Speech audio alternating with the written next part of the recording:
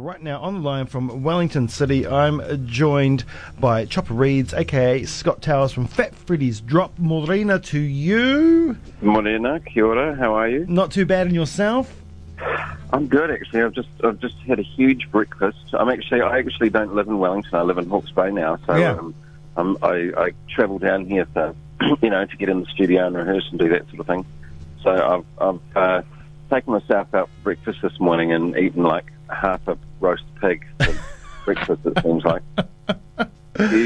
Huge breakfast. I remember you telling me you're in Hawke's Bay now, but I guess you haven't been spending much time there either, because you're not long been in Europe. No. That's right.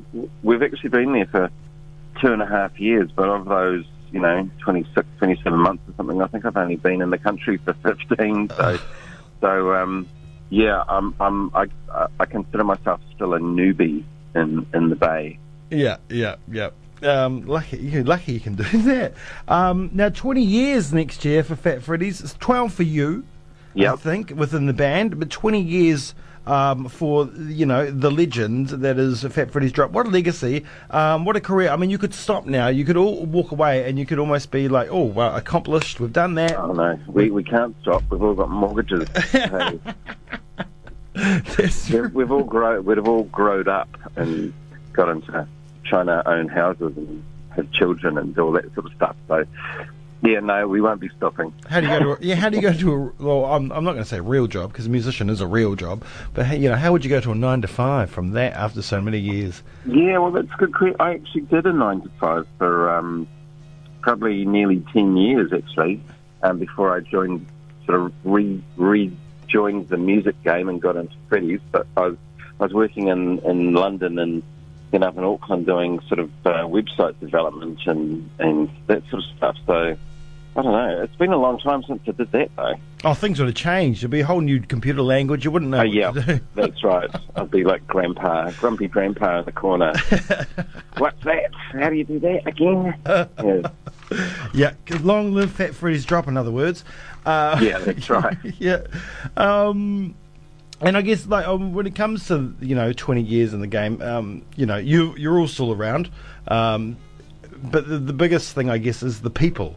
The people are still there, and the people are coming. I mean, almost 17, 18, 19 years ago, you were singing. They were doing Hope for Generation, and now it's Hope for an entirely new generation. Well, yeah, I mean that's the thing that's been the most exciting, I guess, in the last 3 or 4 years in particular, is we've sort of seen, people our own age, a very, very young and energetic bunch of 40-year-olds now, we like to say.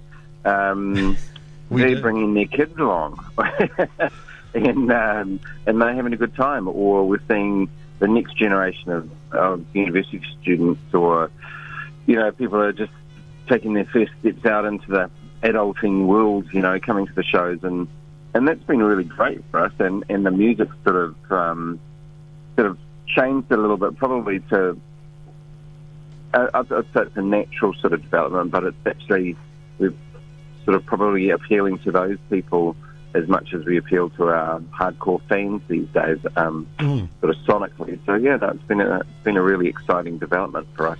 Yes, well, as a man in his late 30s, I was in Christchurch at Hagley Park last year with the kids. So I can attest to that. Yeah, and that's, I mean, I think the show's really good in that regard too, in that it's full of classics, that we've played the whole time that we've been around performing, and then lots of new things as well that people are hearing for the first time when they come to the show. So, it keeps it exciting for those people that have seen us a lot. And also for people that might be their first show. Yeah. Well, that's the thing. We'll get. I guess we could talk about Trickle Down now, because that's your latest single, and it's the first single off an upcoming full length, which will be the first one since Bays, which was absolutely amazing. I think Slings, as an old time listener from the beginning, I think Slings and Arrows might be my favourite track to date. Oh, cheers! Thank you. No, that's one we still play a lot. Every show, in fact. We've just done 30-odd shows in Europe and, played it every single time. People all over Europe know the words to it and sing along, and, it's good for us to sort of get that immediate feedback, to see that those songs are having the impact that some of the older ones do. Yeah. Well, it just goes to show that the quality hasn't dropped off with the age. So Trickle Down's the latest track, and that's, a full electronic-driven piece, so no sax on it, so I don't know where you were for that. But it's a track that's also, you've always been a band that's kind of reacted to things throughout the years, and this one is reacting to the bullshit that is trickle-down economics, the myth around the world. And we're seeing in France right now, a lot of that reaction is to the tax cut for the rich that was meant to trickle down to the poor through through jobs, which hasn't happened. Trickle down it's funny actually, because that was always a joke in the studio. Everyone would be in the studio and say, "Oh, do you want a coffee? Oh, yeah. Who's got the money today?" Yeah. Because we'd be and then we'd be joking about, "Oh, yeah, the trickle down economy working in full swing there." We're all scuffling around, finding our loose change in our bottom of our guitar cases to try and pay for the round of coffee or whatever. Yeah. So it's always been, it's always just been a phrase that we've sort of kicked around. And as is the way with Joe Dookie, these things tend to go in and marinate in his brain for a while, in his lyric brain, which is like a whole other brain compared to a normal brain. And then he crafts them into these really sort of insightful, thoughtful pieces of music, and he's got a real skill for distilling very complex ideas into bits and pieces that are, people can digest and also sort of imprint their own experience on. I think that's one of the things he does better than most lyric writers. So that one just kind of, it seems to happen quite naturally, really. Yeah, the total opposite of the trickle-down economics. Yeah, that's right. Right, so the tour kicks off early January, and there's 2 dates down in the mid-south and the deep south, one in Queenstown, one in Christchurch, as well as playing shows in Moutere, which is a wonderful part of the world, Lower and Upper Moutere. I've spent much time there. Yeah, that's cool actually around there. Yeah, and Neudorf is a wonderful vineyard with quite lovely wine. And you're playing at Eastbourne, which is a great show for the hometown. Yeah. Which is rad. But the Queenstown and Christchurch dates, when you look at the lineup for Queenstown and Christchurch, one of the things I'm most excited about is the fact that I know Mortar Orchestra, one of my favourite groups as well as yourselves. And playing with them, it's just the contrasts, the similarities actually in a way too. It's going to be brilliant. Yeah, well, it's interesting. We've always sort of talked about this idea of maybe Freddie's doing a festival and maybe, doing a summer festival each year. Not necessarily playing every year, but certainly sort of hosting and running and doing that sort of stuff, programming it. And we sort of saw these shows as sort of like a halfway step, really, in that the lineups are, they're interesting and they're diverse, and we were looking around for people. Obviously, the Hackney Park show, we've got the Black Seeds and 86 in there as well, so other sort of bands that we've played alongside a number of times over the years. But we were looking around for a band that could sort of bring something completely different sort of sonically, but at the same time fit into that whole mix really naturally. And we've always liked, well, the Mint Chicks to start with, and then UMO, and basically everything that the Nielsen progeny do. Those are clever family men. They know how to make some good music. Those guys. They do.